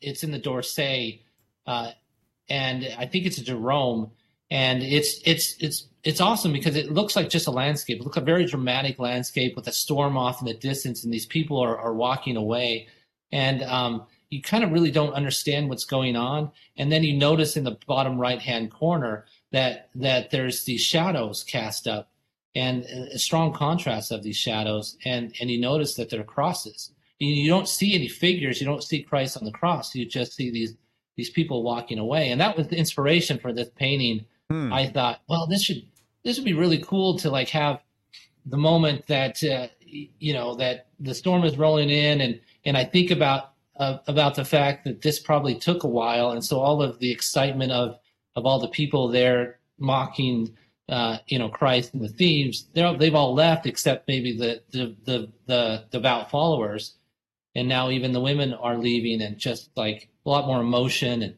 and left there with just a few people, and this idea of the drama of it. I like that idea of like focusing on not like the beginning of it, but at the end where you went through all of this anguish and to finally say it is finished, and I've completed the work, you know.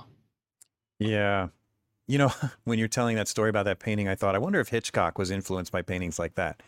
You know, picturing like the shadow of the knife, you know, instead of seeing the actual knife. You would think that they all were, right? Yeah, all those great probably. directors were influenced by great paintings.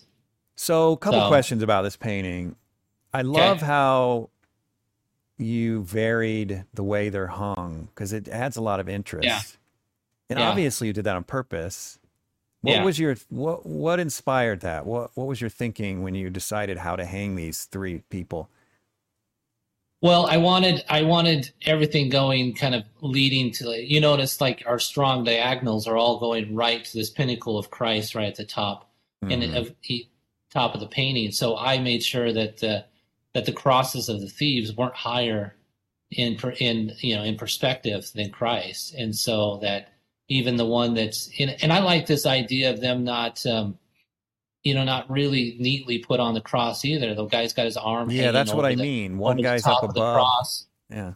Yeah, and I saw that from it's definitely a Renaissance sculpture of these figures of the crucifix. I saw that where he had arms kind of over the cross, and I thought, oh, that's kind of a really cool dramatic pose, which then in design wise leads you up to seeing Christ, and kind of this keeps bringing you back to the focal point of the image.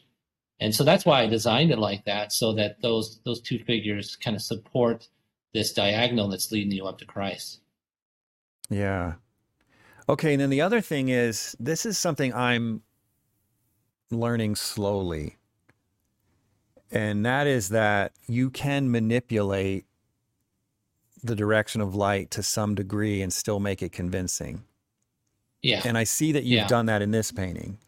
For example, maybe you weren't aware of it, but so maybe a little bit unintentionally, but okay. Well, I'm going to point it out, and you tell me. I did make a maquette. I made a maquette where I built these crosses, in little. I think I still have the model upstairs. Oh, so maybe this is a maquette problem. Did you bring the maquette outside? No, I did not bring that. I lit it with the light inside. Okay, so here it is. Then you might not have done this on purpose. So I apologize. Okay. It doesn't matter because it works. But this is okay. So forgive me if I come off like I'm trying to teach you something. I could learn more from you than you could from me. No, I'm happy to learn. But one thing I've learned is that when you light something from inside, because the light source is so close to the subject, where the moon is, a million miles away, not literally, but then the light direction cones. You know, it makes a cone shape. So the figures on the left of the light source get lit from the right, and the figures on the right of the light source get lit from the left. But if they were lit from the sun or the moon, it's so far away, the light rays are essentially parallel. So everyone gets lit from the same side. Everyone gets lit. Oh, I see. Yeah. So what you've got is so you rim don't have light that on one side of her and on the opposite side with her, which makes sense if you had your light bulb right here. But it wouldn't make sense if you had the moon right there. Oh, interesting. Yeah, but it's okay. It works. But it reads that the narrative reads, right? The narrative reads. Yeah. It works. It totally works. But I didn't. Yeah. So you're saying there would be rim light on the back of that cross. Everyone would be lit from the same direction. Yeah. It seems counterintuitive, but but that's because the sun is so far away. If you imagine if you're standing on one end of a city block and I'm standing on the other end of the city block, even though we're that far apart, we're still going to be lit from the same side because the sun is so far away. Well, you're much less than a city block apart, and yet. Yeah, and part of that, like those figures on the bottom right, were all kind of shot in the studio too, to kind of get that, and so they're not. Well, I thought you did it on purpose anyway, so it works. It works great. Well, it works fine. No, that totally makes sense. And even if I shot that outside, I might have done it like this just to kind of keep that drama when I wanted it, Yeah. Yeah, that's something I learned a while back. I'm definitely learning more about the landscape and kind of how to paint the landscape for sure. Yeah. It was I don't know if it was James Gurney that introduced that to me or if it was trial and error, but I do know he said that he takes his maquettes outside. I don't do that. I don't do that because the light it changes from day to day. And sometimes I want my maquettes set up day after day after day and even into the night while I work on things. But what I'll do is I'll use multiple light sources or move the light source across the maquette as I observe each figure in order to get the look of parallel light, light rays. But I didn't, there was a long time where I never made that connection either, but I didn't realize that's what you were doing though. So it still works like I said. So yeah, that's another one of those things, multi-figure painting, man. There's things you don't even, and there's so many things like, and like tangents and things like that you got to try to kind of design and work out and then how your color patterns are and things like that. It's just so hard. It is. It's designing so hard. all your shapes. Yeah, I just set up a maquette recently for a new painting I'm doing, and I used 7 lights to create the look of one light. Oh. It took. I'm going to do that more. Yeah, it took 7 lights, and it looks really real, but it's weird because you would never know looking at it that it was 7 lights. I took 7 lights to make it look like what it would look like outside. Yeah, it was crazy. Outside. Yeah. Yeah. Yeah. In some of these I did shoot like the man on the horse and the guys, and that was all shot outside. But it was, trying to kind of mimic that same idea of that light that you're talking about. But a lot of it too was trying to keep that drama in where I want the viewer to look, Yeah. And it's really cool. I want to pull this up. And because you have your maquette. Was it during your studio tour? I think it was. Was it there? Yeah, didn't your maquette, didn't you walk past your maquette? Where is your studio tour? Right here. I think you walked past this maquette. Come on in. Did I? Yeah, let's see. Hold on. I think I do. Yeah, because I have it set up upstairs. Yeah, this penny floor is awesome, by the way. Yeah, there it is. There it is. It's the maquette. Yeah. Yep. So you can see I was using just that one light source. Yeah. That's interesting. Yeah. But the maquette really was just to kind of get what I want the figures to do. Right. I guess everyone in the foreground I did inside, but the rest, well, and I guess even the figures on the cross, those I didn't use models for. Those were invented. No kidding. Just nice work. Those look so good. How could I get, how could I get that? You I invented think I had these three? For the most part, I think I had a friend of mine, like, kind of pose in the pose for me, but I had to kind of like make the lighting feel a little bit more correct on it. But yeah, wow, definitely those look really good. The figure Christ, I had to just go off of the maquette. This little detail, the the fingers is so interesting. The lighting on this is just so good. Well, thanks. Yeah. Yeah, I think this painting's a home run. Expected. Well, thank you. Yeah, it's really nice. All right, let's see. One of the things I love about your work, and correct me if I'm wrong, but I feel like you've won multiple Portrait Society of America awards for drawing. Have you not? At least one. Yeah, you kick butt with drawing. Yeah. I don't know where you learned how to draw like this, but your drawing style is among my favorite of anybody. Well, thanks. And that,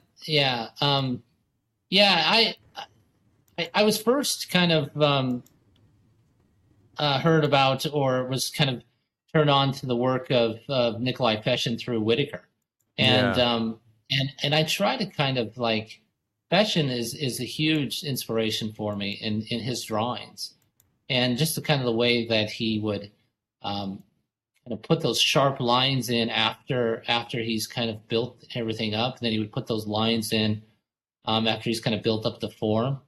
Yeah, and that's kind of been my inspiration for my drawings. It's interesting because drawing is. I hate to say this, but it's so much easier than painting. It's so much easier, but it's still hard. It's still hard, but it's still hard.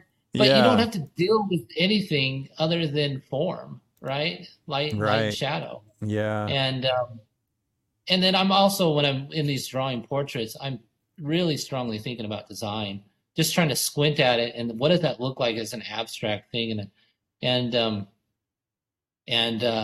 I know that you have a strong appreciation for abstract paintings, and so and I like that idea of it, like this abstraction becoming a realism, and that's really been a lot of my inspiration when it comes to drawings. I try to do that in painting, but it doesn't seem to be as successful, Oh, I don't know about that. Like this one, the hair is just this big abstraction, but then the face appears inside of it. I like that. You ever juggled before? No, I've tried to juggle. I can't. Okay. I can't juggle. Well, I learned to juggle when I was a kid, and I learned how to juggle 3 balls relatively quickly, but I never could get good at 4. Just adding one more ball made such a difference. Yeah. So that analogy rings really true, and I use it for my students all the time.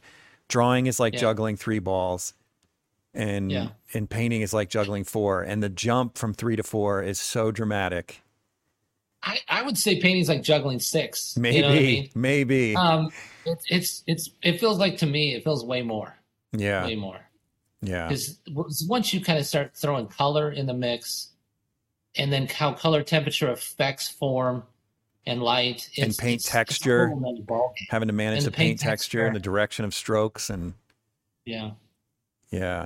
Yeah, but if you look at my painting sketches, I'm trying to go for a similar thing with the drawings. Is that if you go in like sketches and studies, you can see that I'm trying to kind of like have an interesting design in those sketches, and then try to kind of follow up with solid drawing. I don't see a lot of nudes on your Instagram, so this is nice. No, I don't put a lot of nudes out there. It's beautiful. But I do have quite a few. Wait, what's this doing here? That one, I don't know why I have that one. That's a demo drawing I did for a while back. I don't know why I have that in there, but that's a drawing. It's for those listening, it's a drawing in what I thought was a painting section. So I was just curious. Yeah, I guess because it was a study sketch for a workshop. I don't know why I have that. I need to move it. Over to the. Wait, what happened there? I apologize. What? So that took you to what did you click on? I clicked on Orchid and it goes here. I want to see that. Just click on the image. Can you click on the image? I think you got a broken link. I got a broken link. Yeah, I want to see Hey, that painting. I You're was toying just with me. you inspired me to update my website, so now I got to fix some things after I was Yeah, just working on and this. I really like that painting. I'm like, show me that painting. Sorry. No, it's okay. Sorry, yeah. This is Yeah. gorgeous. Well, thanks. Yeah. Oh man, you definitely have it in your that the same quality in your studies that you do in your drawings. What's that? The same quality of just that energetic paint and movement. You have it in your drawings and your studies for sure. Well, thank you. But don't you think that a multi-figure painting and a more complex painting requires a slightly different treatment, at least, or not necessarily requires, but it does. But I'm learning more and more that I'm learning more and more that thumbnail effect is so important. You know, going back to that color study, or those just simple shapes, and learning that from the great illustrators like Howard Pyle and Harvey Dunn, and I just looking at some of those Leyendecker paintings that are just unbelievable. It's just those simple shapes put together just makes some really interesting images, and realizing that multi-figure it's so much more complex to solve. Like, how do I get what I want in those simple shapes to then read in a more complex, detailed way? But it all comes back to impression, right? And that's what we're trying to capture here in the studies. It's just the impression. Yeah. There's one on Instagram, because I was looking at your Instagram right before we started, that I was really impressed with, because I don't know if you're not a painter, if you would recognize how difficult this is and how much of a home run this painting is. Let me see if I can find it. It's a study of a guy in France who owned the place you were living in France. Oh, right here. Oh, yeah, staying in France. This lighting is so subtle and so sensitive, and you hit a home run on that. Yeah. Well, thank you, because I really felt, I told you earlier how I like the moment I finish a painting, I really hate it. This one, I got it. I captured it. And I really was excited about this painting. And the glasses are so simple. You nailed it. Yeah, you really did. Thanks. Yeah, and it was the idea of just capturing those simple shapes. And I was really, I wish I don't have that one photographed so you can see it closer. But if you look at it closer, it's just, everything is suggested. It's just everything is very, very simple. And I like that, because it was just the fact that I captured the impression, because this was the owner of the property. So we were just painting from the light this was inside the mill, this old mill that's 200 years old. And it was just light coming from the door, and that kind of cool light that's coming in. So anyway. Yeah. And I squinted him, and this is why it's so difficult. When I squinted him, it's really hard to distinguish the two light sources, because you've got the one coming from the window or door, and then you've got the ambient light or whatever is coming from the left. Yeah. And you managed to separate, but still maintain that subtlety. You managed to separate the door light from the ambient light. But when I squint at him, I almost don't see a separation, but you managed to pull it off. Yeah. That's a really hard one. My students, I'm always telling them, make sure that you're separating your lights from your darks, really have that clear separation. And even if you don't see it as much, you need to kind of get that in there. And so I think that's part of it. It's just making sure that I'm separating my lights from my darks, and really getting, giving the viewer an idea of a clear idea of where the main light source is coming. Yeah, I think that's the key, that understanding that you have, because a student might say, there are no darks. What am I supposed to do? There are no darks. It's lit from everywhere. And you're saying, no, figure out what your main light source is, and everything else is your darks. Has to kind of follow alongside that. Yeah. Subtlety is the hardest thing for any artist to get, because the moment we start going for subtlety, everything becomes the same value, right? And so the moment we start bringing values closer together, it gets really difficult to maintain that separation. So a lot of beginning students can easily, get lights and darks. It's just finding that subtle of really compressing those values. That's where the challenge is. And it just requires you seeing so much. You have to really look at it and really study what you're seeing. Yeah. Yeah, that's really nice. Let's go back to your website again. I want to look at some of your more finished paintings that aren't historical. So I want to pull out a couple that are my favorites first, and then if you have any that you'd like to talk about. Favorites are. All right, let's see. Well, this one right here is literally 100% my favorite painting you've done. If I could have bought this painting, I would be like I put candles around it and just have like little moments every day with it. Like it is so I'm not good. sure. I'm not sure what made that painting so successful either. It's partially the pose, or obviously it's inspired by a Thayer painting. I don't know. That's the problem, is sometimes you can't even define it. It's just part of it is the figure. And a lot of people think like it's a big painting. It's not a big painting. It's 14 by 18. That head is only a few inches tall. It's not even a couple inches. I think it's the drama of it. I don't know. I remember when I was painting it, that eye in the shadow, the eye furthest away from us, is I left it. I had kind of blocked it in, and then I was about to kind of finish that eye. I wish we could zoom in. I think you can zoom in. I remember going back in, or I was thinking I was going to finish that eye that's in the shadow. And it's not even there. Yeah, and I remember thinking that I need to finish that and complete that kind of thought there. But then the more I looked at it, the more it kind of gave it this idea of it added to the emotion or the kind of feeling of the scene and her emotions, that the fact that the eye is kind of red, and I don't know, it just kind of worked. And I felt like it's this idea of Richard Smith in his book, that you got to know when to stop. Mm-hmm. And luckily I stopped, and I felt like that actually made it. Yeah, and then you've got other things that are really interesting that you don't see all the time, and like this hard edge right here. Yeah. And you really, even this eye is less finished than you often will see, and it just really worked. Right. The way the iris just sort of fades into the white of the eye. Yeah, this idea of suggesting things, I'm all for that. I'm a big fan of Sargent and a lot of those, 19th century artists, Zorn and Soroy and those, and I like that idea of suggesting things and not over painting things, which I have done. I have definitely done that where I felt like taking things too far. But maybe that's what kind of like drew you to this one, is that it's got that nice balance of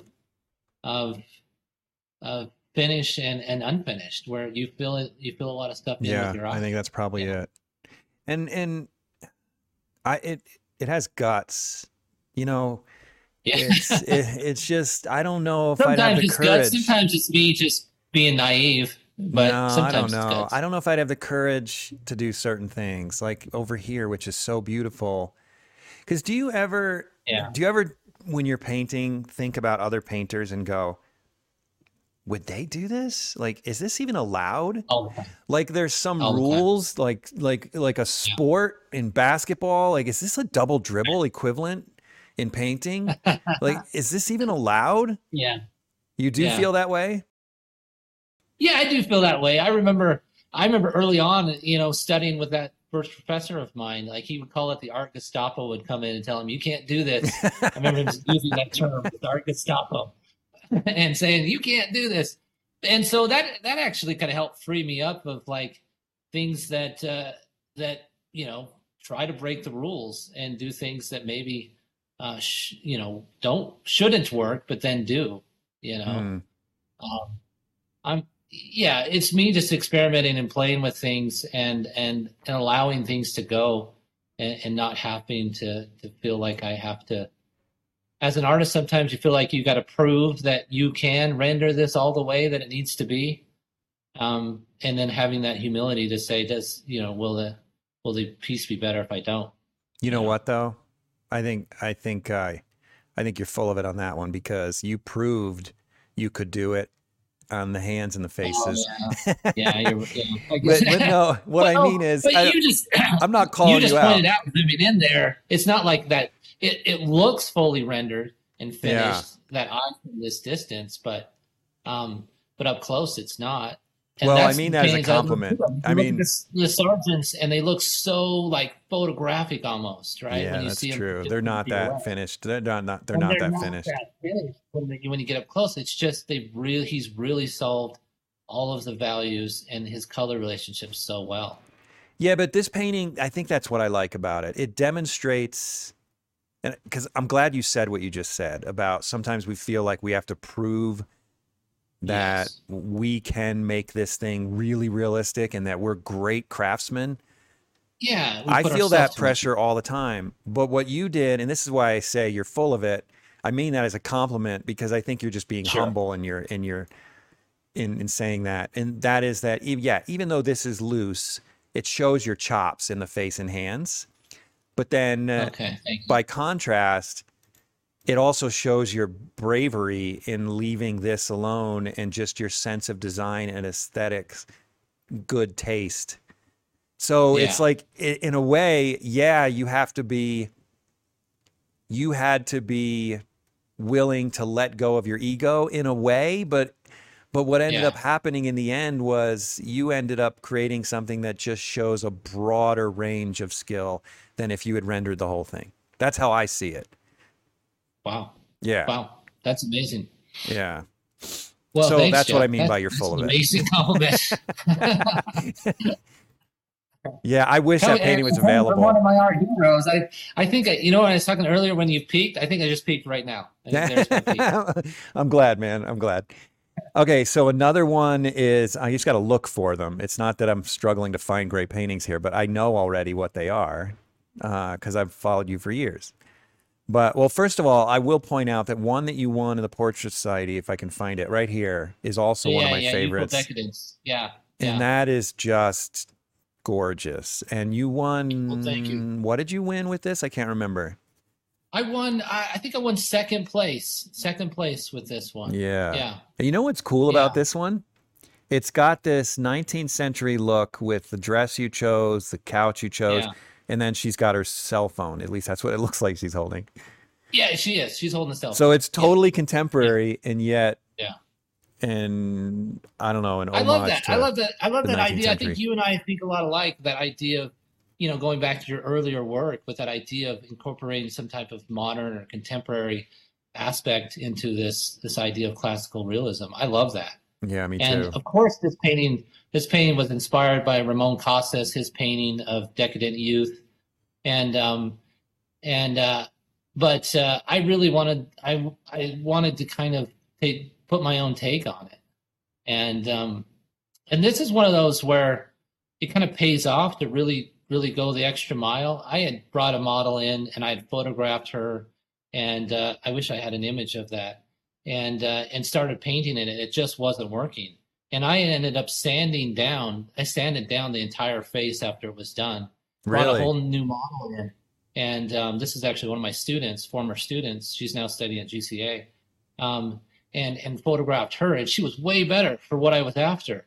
But I felt like if I would have kept going with the other one, it would have been okay, but it wouldn't have kind of had this same effect, and probably not have been as successful as this painting. That's the other thing, not to go back to this angel painting again, but I am 100% believer that who you choose as a painter to put in your paintings is as important as what actors you choose to put in your movie. Right. It's so important that you get the right face. For your character. And I'm finding that in these multi-figure ones I'm doing is that you really got to put the time into finding the right model, the right look, for it to really work for the narrative that you're trying to tell. Yeah. And because I suppose that's somewhat subjective, but my model before in that painting was a lot older, and this was a young student, so this idea of youthful decadence, plays a lot better. And I had like fabric made and things like that to kind of really stage that whole painting. So, wow. So here's another one that I like a lot. Well, thank you. And again, there's a phone as well. I called it unread. Yeah, right there. Because you know what's the first thing we do when we wake up in the morning, right? Most of us. Oh, it's so sad. Phone. I know. And this one was staged. I was stayed at a hotel, and it's not my wife; it's a model. But the thing is, I like the look of the hotel. I realize now my perspective is a little wonky and weird, but there's an old painting, so it doesn't matter. Yeah. But I like the look in the hotel. But then I brought a model in the studio and then photographed her to kind of get the look on the bed. Oh, you mixed it up. Okay. Yeah. Yeah, that's nice. And then this one brings back memories. This is an older one. Yes, that was another Portrait Society. Yeah. Yeah, I don't remember what award that had, but this one was a funny story because I'm sure you had these experiences where you're out wherever and you see somebody and you think they'd be a great model for a painting, so you approach them and I was at a restaurant just down in Pleasant Grove where we used to live, and she was a waitress. So I reached out to her, and she had this like long brown hair that kind of looked like one of Waterhouse's models. I thought, oh, I'd really love to use her for like a classical painting, and so she showed up in the studio just having gone to one of those cosmetology schools where they cut your hair and they just dyed it bright red. And she was a bit nervous and kind of like I don't know if she didn't really seem like she was that comfortable, and so I just went with it and used that kind of a idea, and I called the painting clever. It just kind of seems like she's just uncomfortable, and she was nervous too because the first time she'd ever like posed for a model, and all those aspects of it just really kind of played into it. And she looks so young. Narrative. Yeah. She was. I mean, she's like probably 18, maybe. Yeah. 17, 18. Yeah, you can see the anxiety in her face. You really captured that. Yeah. Yeah. And then there's one in red that I saw at Springville many years ago. Do you have that in here? I don't see it. Maybe I do. Scroll down. Is it that one in red? Which one in red are we talking about? Okay, I love this one too. We'll come back. Running Late? This one? No, maybe I don't have it in there. Maybe I'm thinking of a different. Maybe I'm mixing up paintings again. Oh, right here. Is it this one? Maybe this wasn't in Springville, but this is the one. It wasn't in Springville. But it was part of a solo show I did with Principal Gallery years ago. And it's the same girl. Model. Same girl. Same model. Yeah. She's more comfortable this time. Yeah. It felt like, as we kind of got into the photo shoot, this was later on in the shoot, taking photos, she seemed to relax a lot more. Yeah. And then I want to point out these. These were very different for you, but right. I remember when you did them thinking they were really cool. And this is Howard Lyon, who's a fellow artist friend of ours. Yeah. Well, and it's this idea of music, and it's a diptych. So if you look the next painting next to it is the one that goes with it. If you notice, the headphones that she's wearing connect into his electronic device, and her electronic device is connected into his. Do you notice that? Yeah, and I didn't, but now I do. So this idea how music connects us, because this was a commission. Well, it's kind of a funny story because I did a painting years ago called Adoration of the Hi-Fi. It was a Tondo painting of I used my sister-in-law, and she's listening to headphones, and I had kind of done a different design with gold leaf in the middle. And this cruise line that was building a new cruise ship, I think it's Old Holland cruise line, having an art and music cruise ship. They said, we want to commission you to paint some paintings for our ship. And we love this painting. Is it available? And I said, no. And they said, well, will you paint another one or paint us two? And I said, sure. And I love the idea of then exploring this idea of music. And so even the halo that's around them is like this equalizer bar that's moving up and down, like music.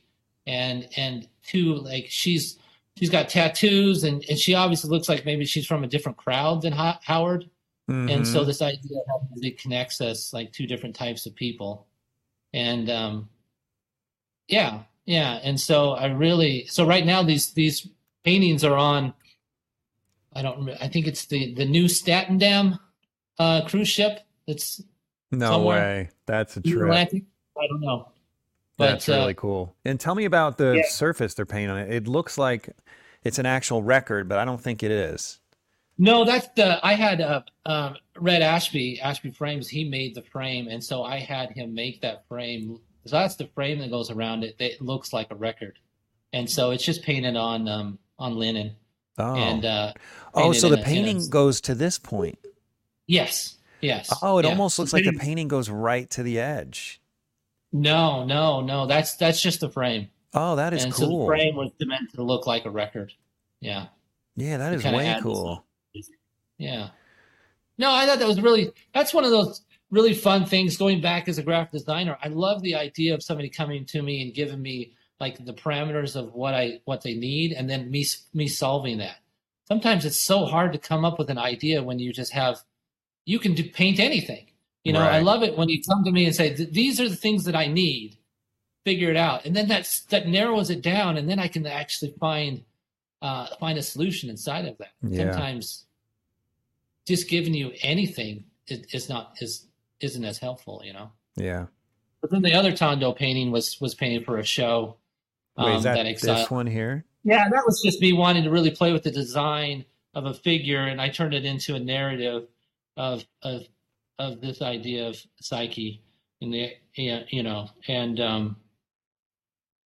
but that's really beautiful. It was just more trying to just design a figure in an interesting way. So.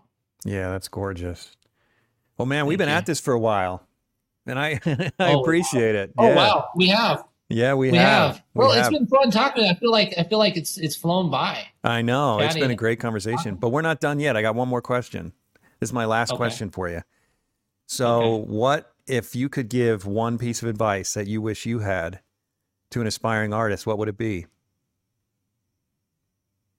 One piece of advice. I would probably, I mean, how do I say this I'd probably say that I just it's interesting because, you know, we're all thinking about different things as in different points in our career.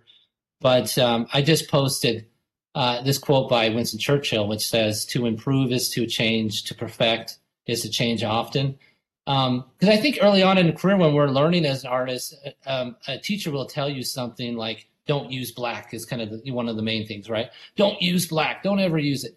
And that makes sense in certain ways. But as a young student, you might take that as dogma and like that's the only thing you should do. I think you should always be humble and be willing to learn, but then question your processes and your practices often, so that you can then learn what's perfect for you. Mm-hmm. Does that make sense? Like really try to take how you do it and how you perform, and maybe those things that some advice that you got from a teacher or some other artist was really helpful for a time, but then maybe you need to then change and find how you can be more efficient or better by not always. I just feel like I think sometimes about some of the advice I get, and it's kind of some of those things, well intended, have maybe hung me up for a few years, and I think back and realize that maybe I should have been more open to try new things, to really experiment. And just like what we're talking about in the painting, break the rules and try to experiment and try things. In marketing, that idea of machine gun marketing, try lots of things, but try them quick, do them fast, and try so that you're not slowing yourself down. Right now in my career, I'm really trying to find a way to paint faster. I really don't want to, ideally, I guess in my career, I'd love to get to the point where I'm only doing one painting a year. But what I want to really learn how to do is be like those illustrators and really learn how to paint faster. And that's part of me then changing my process, is like we were talking earlier, is like, what can I do in my process that's different that will help me be more efficient and paint faster? Mm-hmm. And maybe that means rejecting some of the things that I was told I should be doing. Right. Yeah, you know, I don't know if that's a great answer. No, it's a great answer. Well, let me put it this way. It's already been said multiple times, so obviously it's something worth saying. I just interviewed Nicholas Yoribi. Hope I'm not slaughtering that.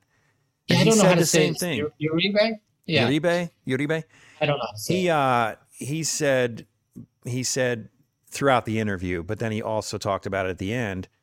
He said, "Oh, just do everything your teacher tells you and trust them. But then, then when you're done, then you just have to like not throw it all away, but just experiment. And as you put it, don't take it as dogma." And I think that, to me, that's the key. Trust your teacher if it's a trustworthy teacher, right? Get a good teacher. Right. Trust the teacher, and then find your own way later. So I think it's great advice. I didn't realize that he kind of gave that similar advice. I think about it like just a quick example is when I studied with Bill Whitaker, he used lead white, and his reasoning for that was that all the old masters use lead white, and it's the only thing you should use, and that makes a lot of sense to me. It still does now, but then I realized titanium still it works really well, and it can work really well for like landscape painting. It gets you that kind of light effects where you're trying to really bring up your lights. And I'm realizing that you just have to change your colors on your palette to work with titanium, because I was using with lead white, I'm using very weak colors to work with the weak tone of the lead, which actually works great for flesh because it gives you this translucent quality. But you can also capture that if you're pumping up the chroma in the rest of your palette. Right? Dude, that's the second thing I've learned today. Okay, I got to tell you this to show my ignorance again after 20-something years of painting. That's just embarrassing. So I was in the same place. I hear all these people saying lead white. It's like it's like a religion. But I tend to touch my face and stuff. Have you noticed in the podcast? I notice when I see my own podcast. Yeah, I'm like this all the time. I touch my face all the time. So I'm so concerned about see, I'm doing it right now. I'm so concerned about getting lead poisoning. So so I've tried it for 6 months, then I get off of it. Then I try it for 6 months like a drug, then I get off of it. Yeah. And what I've found is, because I have a really chromatic palette, that when I use lead white, I have to use so much white that I go through a tube in a study. You have to use a ton of it. Yeah, you have to use a ton of it. It's obnoxious. So I actually prefer titanium. I really think Sargent, if he had titanium, he would have used it. I was in Boston in that room where all those paintings of Sargents are, and there's a painting of a mother and a daughter, and there's a chair, and on the to get the light effect that he was looking for on the arm of the chair, he just had this huge glob of like light lead white to get the bright effect that he wanted. And I think if he had titanium, he wouldn't have needed to use so much paint. It's cool to have that thick paint, but at the same time, if he had titanium, I think he would have embraced it. Don't you think it worked for Bill, because Bill was such a thin, delicate painter? Yes. And his palette, he used a lot of umbers, a lot of those earth tones, which I've kind of I've started actually using cad yellow, which is more of an orange. And I've never used that in the past. And so it's just experimenting and trying new things, I think I think you're absolutely right that you need to listen to and not have such an ego as a student as you're growing and developing as an artist. But at the same time, you got to figure out what works for you and not get hung up on these things, because I've had people, even students come back and say to me, well, you told me that I should be doing this. And I'm like, well, maybe that works for a time, but now maybe it doesn't. Be okay with rejecting some of the stuff. How can an actor make it in Hollywood? And he says to him, he says, well, when people ask me that question, they're looking for like a formula, like do this and this and this, and that'll make you a great actor. He said, I simply tell them, be so good they can't ignore you. And I love that, because it's just like if you focus on doing it really, really well, somebody's going to pay attention. But you have to really push yourself to do it really, really well. And it's not, and like Steve Martin said, it's not an answer that people want to hear because it's so vague, right? It's not the formula. to be a successful artist, but at the same time, it's how you become successful. It's why, we build the maquettes and we go and we get, we scrape down the painting and we get a new model and bring them in, and it's all for to make it as best as, just make it the best we can possibly make it. Yeah. I don't know if you've experienced this, but to me, the worst insult is when someone comes in my studio and says, wow, you've had a lot of success. You must be a good business person. You must be a good business person. Yeah, I don't think any artist is a good business person. No, none of us are. Of them are acting, but they're rare. And I'm like, so what you're saying is that it would take really good business to sell this crap. It's like, right. But because I'm a believer, if you produce a good product, you shouldn't have to be that good of a business person, right? And that's what I believe in. I believe in that. Yeah. And there's actually a book. There's actually a book, and I rudely looked at my phone while you were talking, but it's because there is a book I listened to some time ago that I think actually has that title. Yeah, right there. So Good They Can't Ignore You by Cal Newport.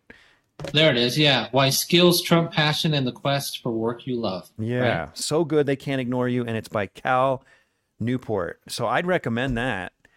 Yeah. I'm not necessarily to you. I think you got the idea, but I don't know. I listened to it. I have the same belief. You might want to consider that. But yeah. Well, I believe I'm it. naturally a perfectionist, which kind of drives my wife crazy sometimes.